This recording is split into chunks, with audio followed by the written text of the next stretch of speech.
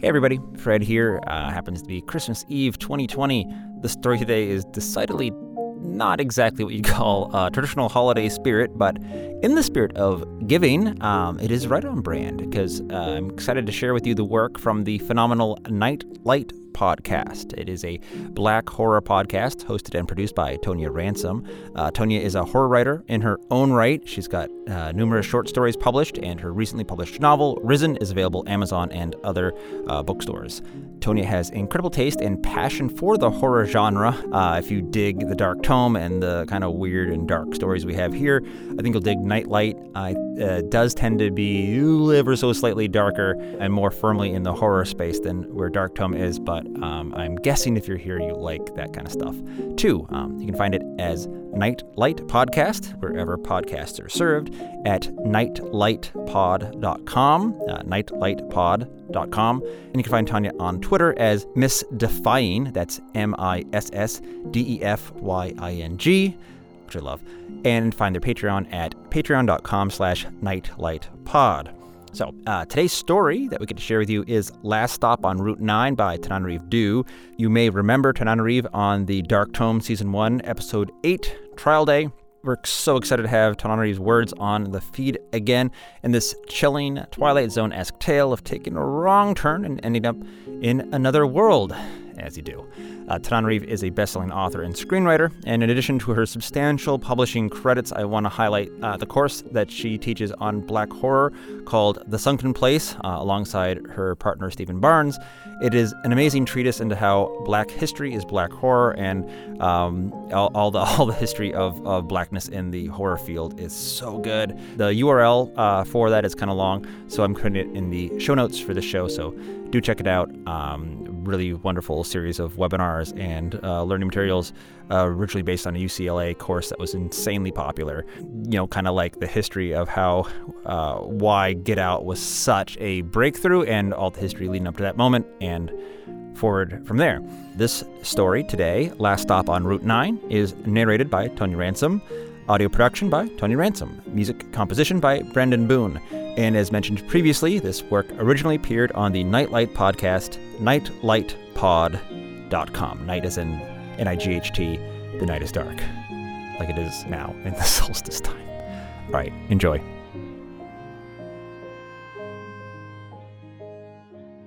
Gracetown, Florida. I thought you said you wouldn't get lost, Kai said. Charlotte's teeth tightened to match the pressure of her hands on the rented Toyota steering wheel. They were already a half hour late to the luncheon after her grandmother's funeral in Tallahassee, a drive her navigator said should have taken an hour and 5 minutes heading west on the I-10. She'd been doing fine until they got off of the freeway and passed the collection of quaint shops on Main Street in the throwback town, but the last few turns had plunged them more deeply into the swampy woods bordering each side of a 2-lane road. No other cars were in sight. No houses, no anything. "We're not lost," she said. Kai glared. Thin pines and oaks with branches draped in hanging moss choked the road, which the clay soil had ground red as much dirt as asphalt. Mud from earlier rainfall was slick enough to splash the tires. The air conditioner was on full blast, but the sun burned her skin through her sleeveless black funeral dress. The burr of insects around them was loud enough to penetrate the closed windows. Her car sped past a derelict shack wrapped in weeds, its wooden walls gaping from missing planks. The rusted tin roof made Charlotte wonder if it had been a sharecropper's shack, or a relic from slavery. Charlotte's 12-year-old nephew could have joined his parents and older aunts in the limousine after the burial, but since Charlotte had to drive anyway because the stretch wasn't as big as they'd expected, she asked Kai to ride with her to escape the limousine's sadness, and he'd happily agreed. "I only met her a couple of times," he shrugged to Charlotte privately. Until now, he'd been bobbing his head to his earbuds, his face stoic beneath limp braids, his tie loosened with a knot at mid-chest. Like a noose, she couldn't help thinking. Charlotte hated the South. Her mother had fled Florida at her first chance, never coming back to Gracetown after she'd gone to UCLA as a freshman, just like Kai's dad, her Uncle Harry, who had joined the Army the day he graduated from high school. Uncle Harry loathed the town.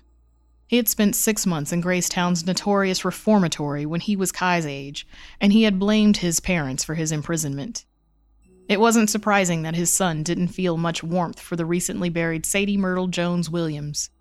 Charlotte's parents had swapped Christmases between Oakland and Gracetown, but Uncle Harry's seat at the table had always sat empty. His 4 sisters had taken bets on whether he'd show up for the funeral, and he had, sobbing worse than the rest. "I thought I'd have more time," he cried out in the church, although Grandmama had been 6 days shy of 80. Still, he had refused to set foot in Gracetown for a luncheon at the home of Grandmama's childhood friend. Kai was more a novelty than family to Charlotte. One reason she had been glad to give him a ride. She'd only seen the kid 3 or 4 times, and the last time he'd been only 9. 12 was a different story. He was almost as tall as she was, and shit, we're in the middle of fucking nowhere, Kai said. "Hey," Charlotte said, "watch that mouth. You're not my mom. You don't tell me what to do." She stared at him so long that she'd nearly veered off into one of the ditches that yawned open on either side of the road. He'd been so quiet until now that his sudden rebellion surprised her. Her voice was ice. "Don't start with me, baby boy. This is not the time." His tone softened. "I'm just saying, nobody wants to be driving around in the middle of nowhere, dang." He had a point, but although she was only 22, she felt obligated to sound parental. "Watch your mouth around me, or you can walk," she said and threw in. "Here?" Grandmama had always said that. "Here?" Charlotte heard Grandmama's voice in her ear, sharp as a whip, her throat pinched tight with a smothered sob. This awful day had no end in sight. Kai looked away toward the unbroken forest and its tangle of trees. "My dad got locked up here," Kai said. "He said that place was just a bunch of rednecks who hurt kids for fun. And he said Gracetown is haunted as shit." His voice trembled. For the first time, Charlotte realized he was cursing because he was genuinely afraid. What kinds of stories had Uncle Harry filled his son's head with? Grandmama had always said Uncle Harry should see a therapist, although she'd said it more like an insult than a recommendation. Her aunts said he'd never been the same since the reformatory, and maybe Grandmama had been in denial because she hadn't fought harder to get him out. To hear Uncle Harry tell it, his parents' attitude had been, maybe it'll be a good wake-up call for him. Charlotte's mom had superstitions about ghosts too, but nothing like Uncle Harry's. "That was a long time ago," Charlotte said. "That place is closed now." "Whatever," Kai mumbled. But again, Kai was right. They were alone. Charlotte hadn't seen another car in 10 minutes, maybe longer. A thick fog bank sat across the road ahead like a wall, and Charlotte felt a strong urge to stop the car and turn around. She checked the navigator. Satellite unavailable. The map showed the dot of their car surrounded by a sea of nothing. She and Kai had given up on getting a cell phone signal soon as they passed the county line. It never failed. Whenever one thing went wrong, everything else joined in a chorus. She'd had her first car accident 2 years ago, when she swerved to avoid hitting a dog on her way from getting her wisdom teeth pulled. Today felt as cursed as that one. Worse. She'd just buried a grandmother she'd barely bothered to get to know, so both of her grandmothers were gone. She'd had a much closer relationship with her father's more cosmopolitan mother in Oakland, who ran a bookstore and hadn't been nearly as hard to understand beneath a thick country accent and old-school rules. "Fuck," she said under her breath, and drove through the fog. It was so thick, she braced for the car to shudder, holding her breath while all the windows went gray. "I can't see," Kai said. But as soon as he said it, they passed through to the hot sun again, everything in bright focus. Only then she allowed herself to ponder it. Fog in the middle of the day? During the summer? The oddness skittered across her mind, but she shut down the part of her that wanted to panic. Like Kai had said, whatever.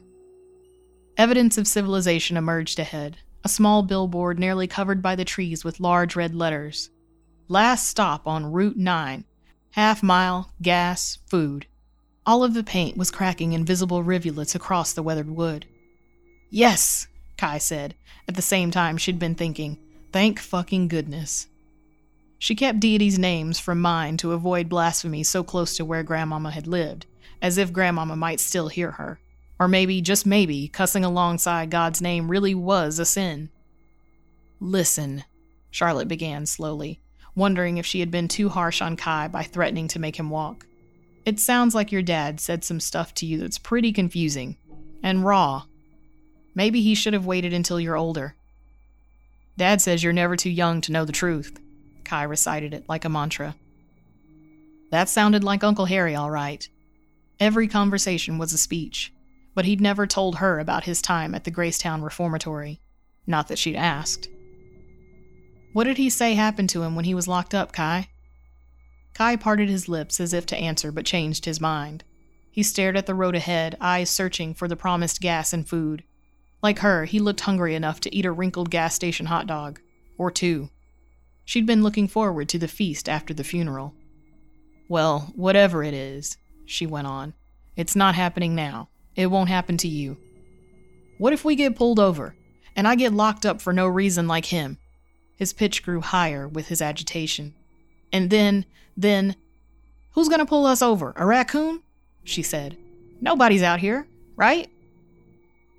Kai surveyed the empty road and both sides of the thick woods and nodded, smiling a bit at her joke. Poor kid. Charlotte needed to talk with Uncle Harry and let him know to ease back on his Gracetown horror stories. Uncle Harry was the eldest of the siblings, and Kai was a son he'd had from his third marriage late in life. He and his son were from two different worlds. When would Uncle Harry have been locked up? The late 1960s? Black drivers in the South could just disappear in those days. Times weren't perfect, but they weren't still like that at least. The gas station appeared, and Charlotte's stomach knotted. Shit. This building was an artifact, shuttered with planks across its windows. She could barely read the faded sign above the door. Handy gas. It was an old-fashioned station with only two bright red pumps long out of service, their hoses emptied on the ground like oversized snakes in a blanket of pine needles. What the hell? Kai said, exactly what she was thinking. As Charlotte slowed, hoping the gas station would morph into an AM/PM like the convenience stores in California, she noticed a light in the woods to the left. A driveway from the road led to a second structure behind the gas station, a wood-paneled house hardly bigger than a cabin. But a light was on behind sheer white curtains, and a vintage round-hooded pickup truck was parked in the driveway, white paint also fading. Charlotte turned into the driveway at the last second, her car's tires skidding on mud. What are you doing? Kai said. There's a house. I'm going to knock on the door and ask for directions. That's crazy, Kai said. Haven't you ever seen Deliverance? Again, Charlotte looked at him with surprise. She'd seen the film once in college, and once was enough. The banjo theme played in her head, cryptic. Your father let you watch? He says Gracetown is like Deliverance. I've never seen it. Don't want to either. Kai, stop freaking yourself out. Just stay in the car. Charlotte rarely missed a hashtag, so she knew what sometimes happened when black people knocked on strangers' doors, only to be met by gunfire. She still remembered a black woman's name, Renisha McBride, and there were others. But she also wasn't going to let fear rule her life. It was broad daylight. She was lost. She was dressed for church. She would be fine. Charlotte didn't want to block the cabin's driveway, so she veered slightly to the right of it a few yards from the house's door, parking beneath an oak tree that looked a century old. Something crunched beneath her tires, the sound of bad news. Damn it! Had she damaged the car? She turned off the engine, and the insect's songs grew louder. As Charlotte opened her car door, Kai grabbed her wrist. Wait, don't you feel it? Feel what, sweetie? He stared at her, earnest, trying to choose words. His grip was a vice. It feels mad, like everything is pissed off. When she squinted, trying to make sense of what he'd said, Kai sighed and let her go. I can't explain. My dad says you can't always explain. Lock up behind me. I'll be right back. When Charlotte closed her car door behind her, Kai hit the electric lock right away. The humidity felt soupy, and her armpits pricked with sweat as soon as she stepped outside. In a way, maybe the air did feel pissed off. She wanted to laugh at Kai, but she couldn't. And it was smart to leave Kai in the car, she remembered. He was a black male, too tall to be considered cute by many strangers. Instead, he looked like the national boogeyman since the birth of a nation and before. Kai was wearing a dress shirt and tie, but still. Charlotte glanced at the gas station behind them. Someone had made a junkyard of the station's side wall, not as visible from the street, rusted old cars, discarded gas cans, an old road sign advertising Fatima's cigarettes, which she'd never heard of. Maybe this was what Kai had meant too. These items were pissed off because they were old and forgotten, like she had so often forgotten Grandmama. Music was playing faintly from the house. Elvis? It was impossible to mistake the voice, but the music was gospel, not rock and roll. She recognized the song, Peace in the Valley, from the handful of times she'd attended church with Grandmama at Christmas. Charlotte did not go to the little house's sagging front porch right away as she'd planned. She stared, thinking it over. The plants on the porch, even in the hanging basket, were dead. Only a screen door was closed across the doorway, but despite the light she thought she'd seen from the road, the house was dark now.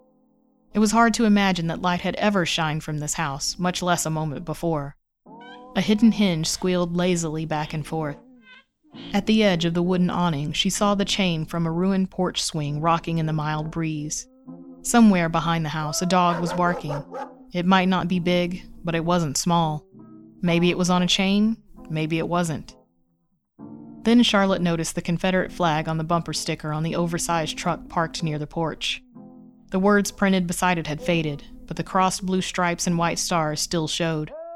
Charlotte's heart thumped her breastbone. She'd known a girl at UCLA who defended the flag as heritage and insisted it wasn't racist despite the way racists loved it, but now Kai's words came back. Everything is pissed off. How hadn't she noticed it right away? None of it felt right. Instead of stepping toward the house, Charlotte stepped away. She looked back at Kai, and he was watching her wide-eyed, his nose pressed to the window on the driver's side. She gestured toward the house dismissively. Never mind. And he nodded, agreeing wholeheartedly. He motioned for her to come back. Charlotte walked back toward her car, but then she remembered the crunching sound when she'd parked. It would drive her crazy to wonder if she damaged a tire, so she leaned over to take a peek. Her left front tire had knocked over a mound of large, sharp-edged stones, alongside a silver cross, tarnished black. Shit. She kicked the closest tire for firmness to make sure it wasn't punctured, then knelt to see if the stones had left any marks on the bumper the rental guy in Tallahassee would notice. The car was fine, but broken glass was scattered across the soil from a cracked picture frame near the cross. She picked up the frame and saw a decades-old photo she could barely make out, the image splotched by rain and time. Vaguely, she could make out a white man's long gray beard. "Desecration!" a woman's voice screeched from somewhere, from everywhere. Charlotte dropped the photo frame, gasping. She was so startled she had to hold the car's warm hood for balance, her neck yanking around too hard to see who had spoken. A woman was standing behind the house's screen door, features hidden by the mesh. All Charlotte could make out was a powder blue house dress, maybe a floral pattern. Her face was in shadow. Desecration. Had she damaged a memorial site or even a grave? The word charged Charlotte's thoughts, so violent that it felt imposed. Desecration. The insect's buzzing seemed to flurry between her ears rather than beyond them. Kai was thumping on his window. "Let's go," she heard him call, muffled through the thick buzzing. Unsteady with fright, Charlotte stumbled back toward her car door.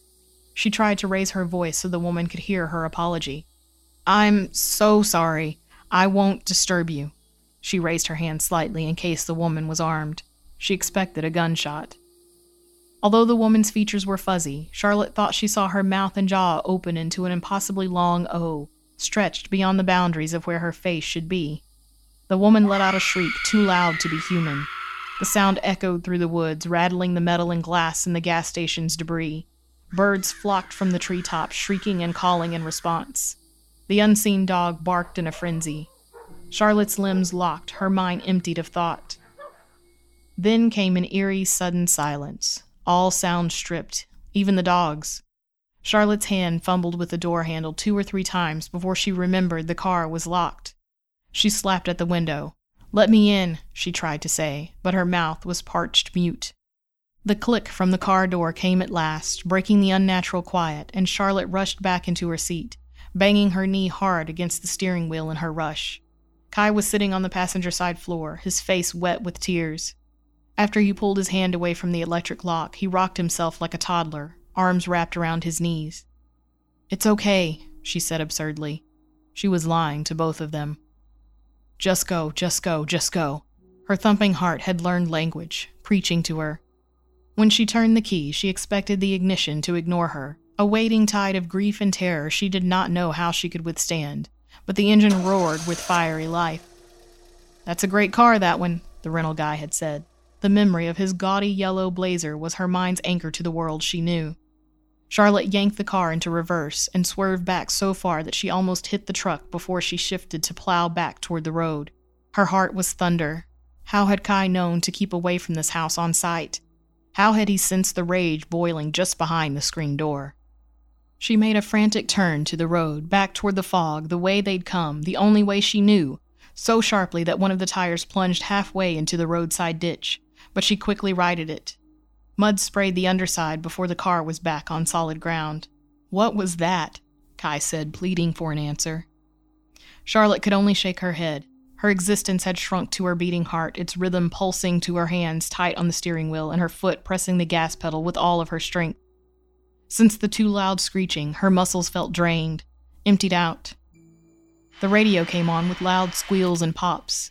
Charlotte glanced at the glowing dial, hoping to see Kai's hand near it, but he was still hugging himself tight. He stared at the radio too, then back at her with the same plea in his teary eyes. His jaw trembled.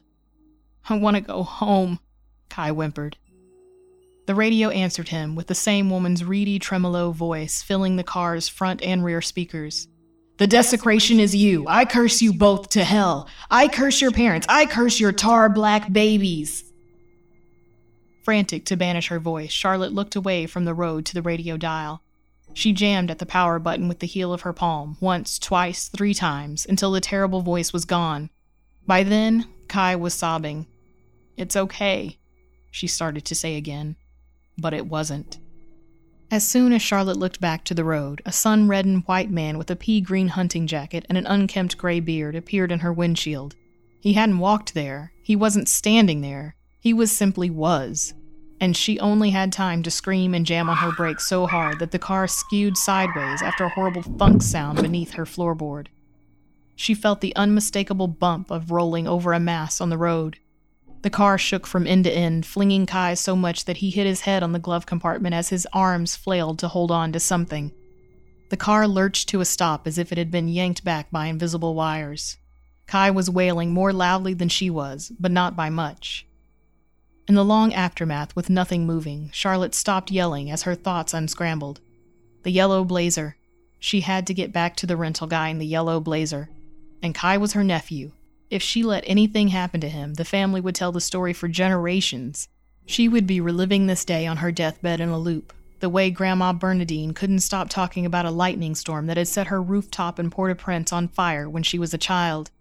The fire that had killed her baby sister. "Are you okay?" Charlotte whispered. She didn't know why she was whispering, but she was sure whispering was the right thing to do, even if it wasn't nearly enough. She needed to do far more. Kai shook his head, no, his braids whipping his face. "We hit someone, Kai." The sure firmness in her voice surprised her.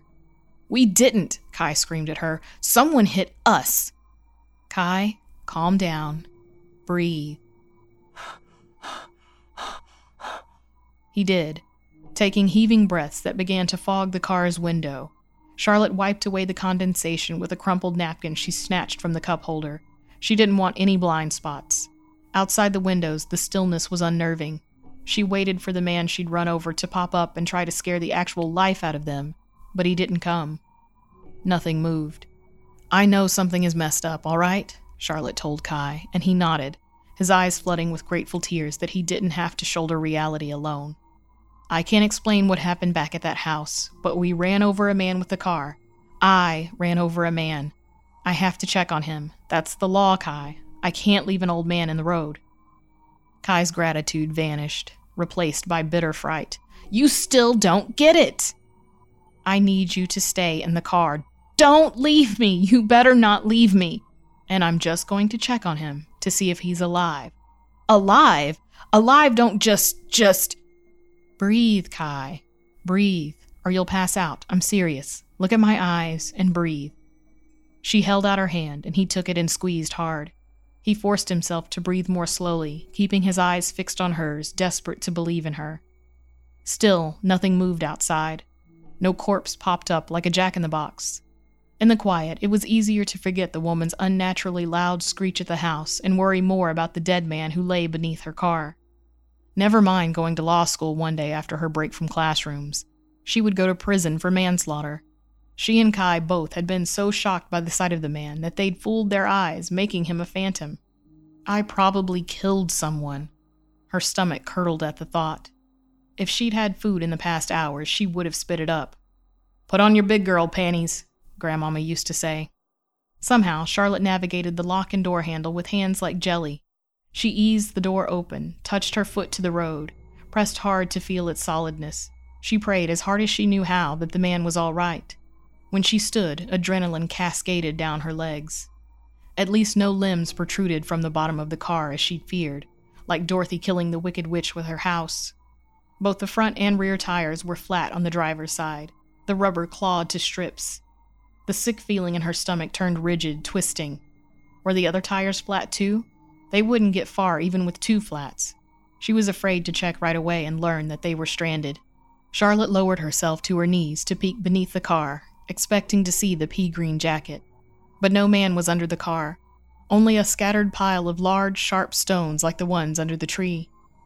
Back at the house, at the makeshift gravesite, Charlotte drew in a long breath, sucking in air. The road seemed to shake with her heartbeat. "I can't see you!" Kai shouted. Charlotte pulled herself to her feet, looking away from the impossible sight, but not before she noticed that the other two tires also had been ravaged by the stones, rim shining through. Damn, damn, damn. As she straightened up, Charlotte's mind tried to make sense of it. Had the car sent him flying into a ditch? She hadn't seen any stones in the road, but she'd looked away at the radio. That many stones hadn't appeared from nowhere, had they? "There's no one under there," she called to Kai. "I told you," he said. He wasn't surprised at all. He knew. "Come back in." "I have to see if he got thrown." Kai thumped his fist against the window, so scared and frustrated she thought he might break the glass or his hand, or both. "Just come back." "Stop that, Kai. I'll be right there. He could be only injured." She said it although she didn't believe it. She wouldn't find a man sprawled in the ditch, and if she did, he would be dead. But she had to be sure she wasn't just in denial, trading an evening news brand of horror for something else. Police would ask if she looked. And he might be there, merely hurt or unconscious. He might. But no one was in the ditch on either side. While Kai kept thumping the window, she walked up and down in her clicking heels looking for the man's coat, or his beard, or blood. Beyond the drainage ditches, she saw nothing but untended woods growing wild. She felt a vibration shiver beneath her feet and held her breath until the trembly sensation was gone. Kai honked the horn, pressing it for a long, unbroken tone. It sounded like sacrilege. She waved back at him. "Shh, don't do that!" Kai was pointing toward the road behind her. "Look!" A car was coming from the direction they'd just left at a speed taking its sweet time. Not a car, she realized as she stared. A truck. A white truck with its oversized hood and cab, like the one parked at the house. Somewhere in the woods, a dog was barking. "The radio's on again," Kai yelled, panicked. She heard Elvis sing reverently about no sadness, no sorrow, no trouble, no pain, the volume too loud inside the car. Kai was covering his ears.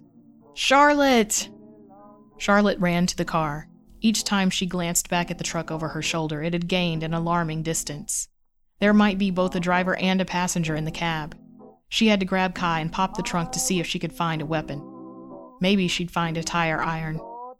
"We have to run," Charlotte said, breathless. She reached for the door handle the instant after she heard the click of the locks, too late. But Kai's hands were still plugging his ears.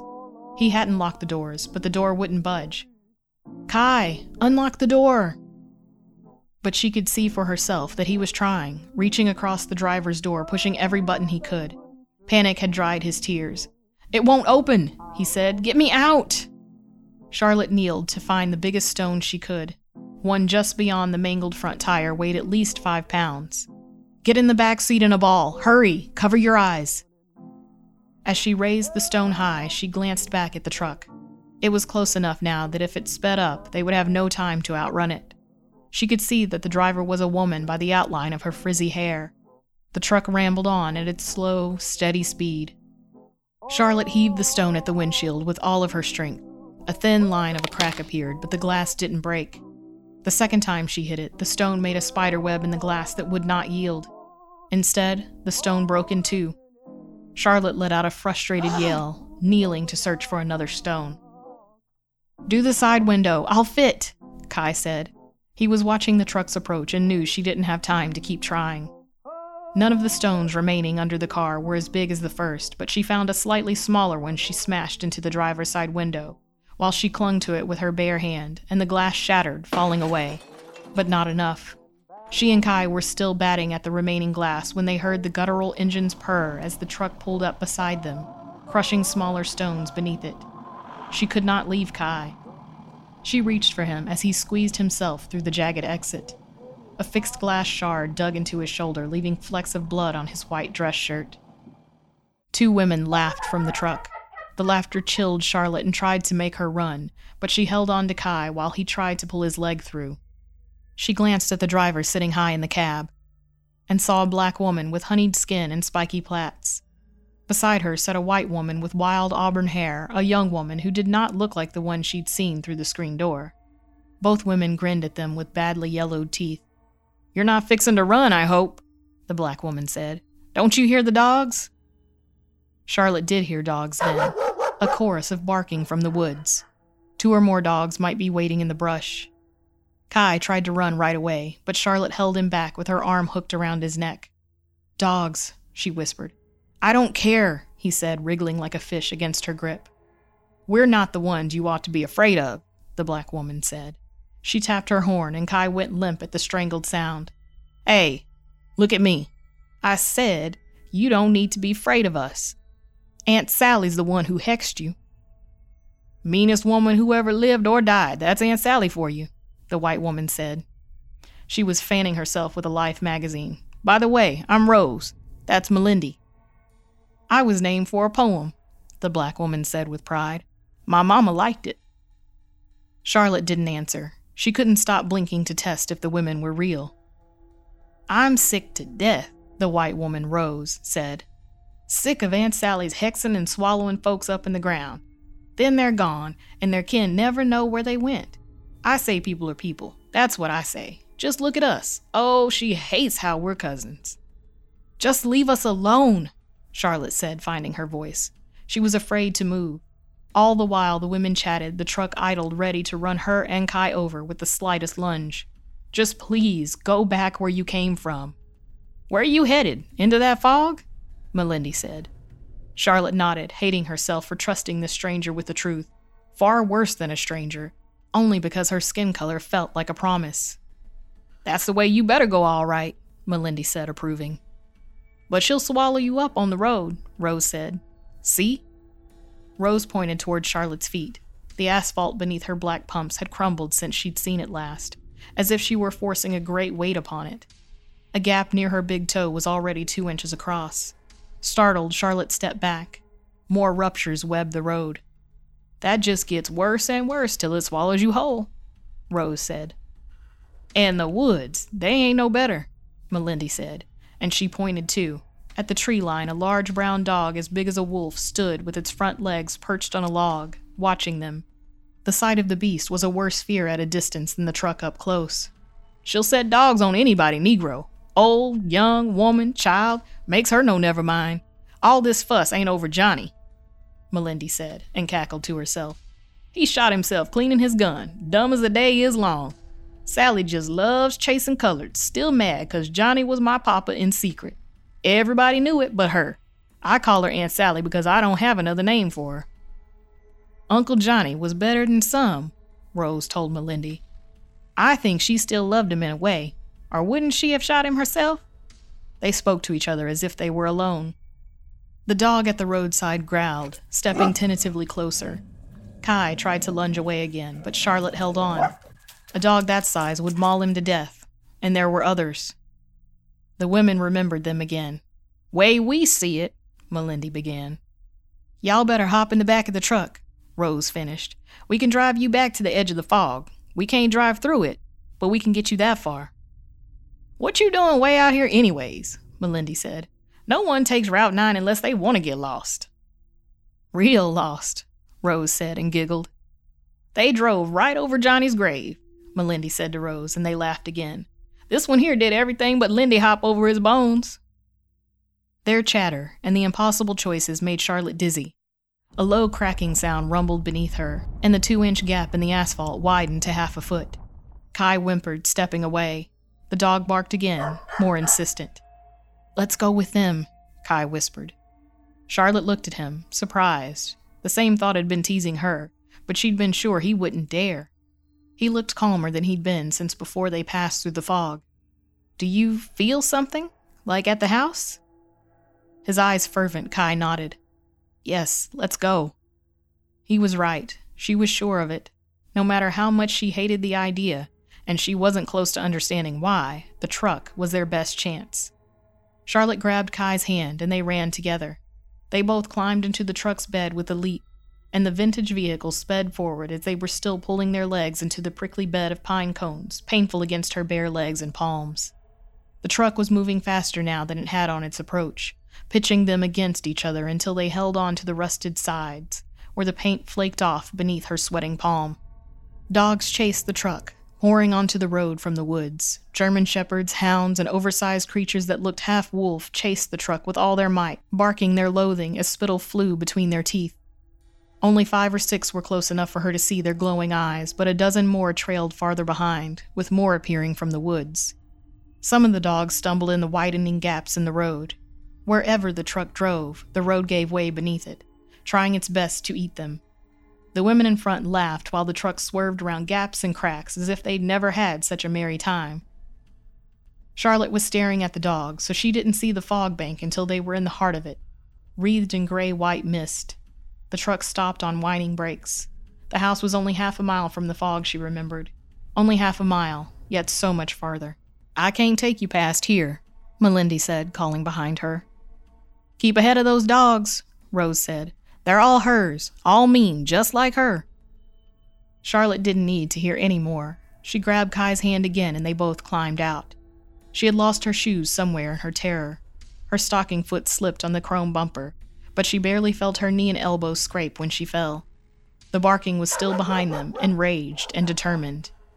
Still clinging to Kai's hand, Charlotte ran barefoot into the soupy gray. With her first 3 steps, the fog was gone, and so was the barking, or the sound of laughter. When she turned the other way, the fog was gone too. She had known it would be.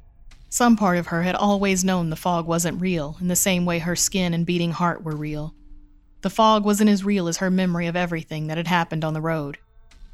A modern gas station and convenience store waited within easy walking distance 100 yards ahead, with a large sign on a highway pole. She knew they had driven past no such place, but that didn't matter. It was there now. She looked at a highway sign as they walked toward the gas station, which of course said Highway 46 instead of Route 9. If she had asked someone at the gas station ahead, they would tell her there hadn't been a Route 9 in Gracetown as long as anyone could remember. Maybe as far back as the 1960s or 1950s. Maybe long before then. She was certain of it. She had left her car beyond the fog. She would have to explain that somehow. We'll say we got carjacked, Charlotte said, when we asked a guy for directions. Kai nodded. The guy with the beard. We'll say it was him. And it's true. Charlotte tried to remember if she'd bought the rental car insurance. She thought about her purse and cell phone she'd left behind, all gone. Then she wondered how long this family had been in the land of the dead, and how long Aunt Sally had stood hidden behind her screen door, ready to vent her hatred. I'm telling my dad, Kai said, but just him. Charlotte was still trying to sort through it all without feeling dizzy again. Tell him? What? He won't believe you. Yeah, he will, Kai said, sure of it. They walked in silence for a moment, and then he said, I'm never going to another funeral. But he would, she knew. They both would. Their grandparents were gone now, so they would bury their parents next, and all their stories and secrets.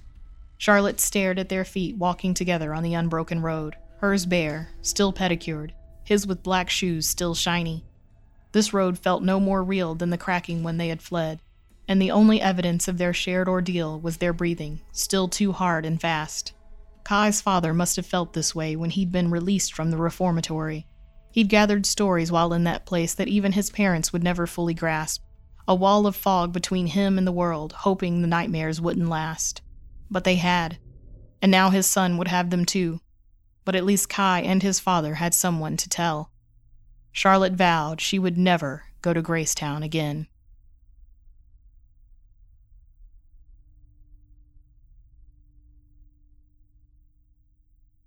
Thanks again to our patrons for supporting this podcast. Because of your support, listeners around the world get creepy stories in their ears every other week. If you want new episodes every week, the only way for that to happen is to join the Nightlight Legion by going to patreon.com/nightlightpod and supporting this podcast. You can also make a one-time donation via PayPal at paypal.me/nightlightpodcast. If you're unable to support us financially, word of mouth is the next best way to help. Give us a shout out online on Twitter or Instagram at NightlightPod, or like us on Facebook at NightlightPod. Reviews are also a huge help, so please be sure to leave a few kind words on your podcast platform of choice. Audio production for this episode by me, Tanya Ransom. And to thank you for listening until the very end, we have a creepy fact for you. There's an island in the mid-Atlantic that's rumored to appear and disappear randomly. San Barandon exists in numerous historical texts, but nobody can find it today, despite the fact that it should be near the Canary Islands. When it was first discovered around 500 AD, the monks who found it supposedly left in a hurry because the island kept moving. As they set sail, the monks saw that the island began to sink into the sea. Even the Spaniards claim that this mysterious 8th Canary Island isn't always where it should be. There are people alive today that claim to have seen the island, though no one seems to be able to locate it now. We'll be back next week with an interview with Tananarive. You don't want to miss it, so make sure you're subscribed.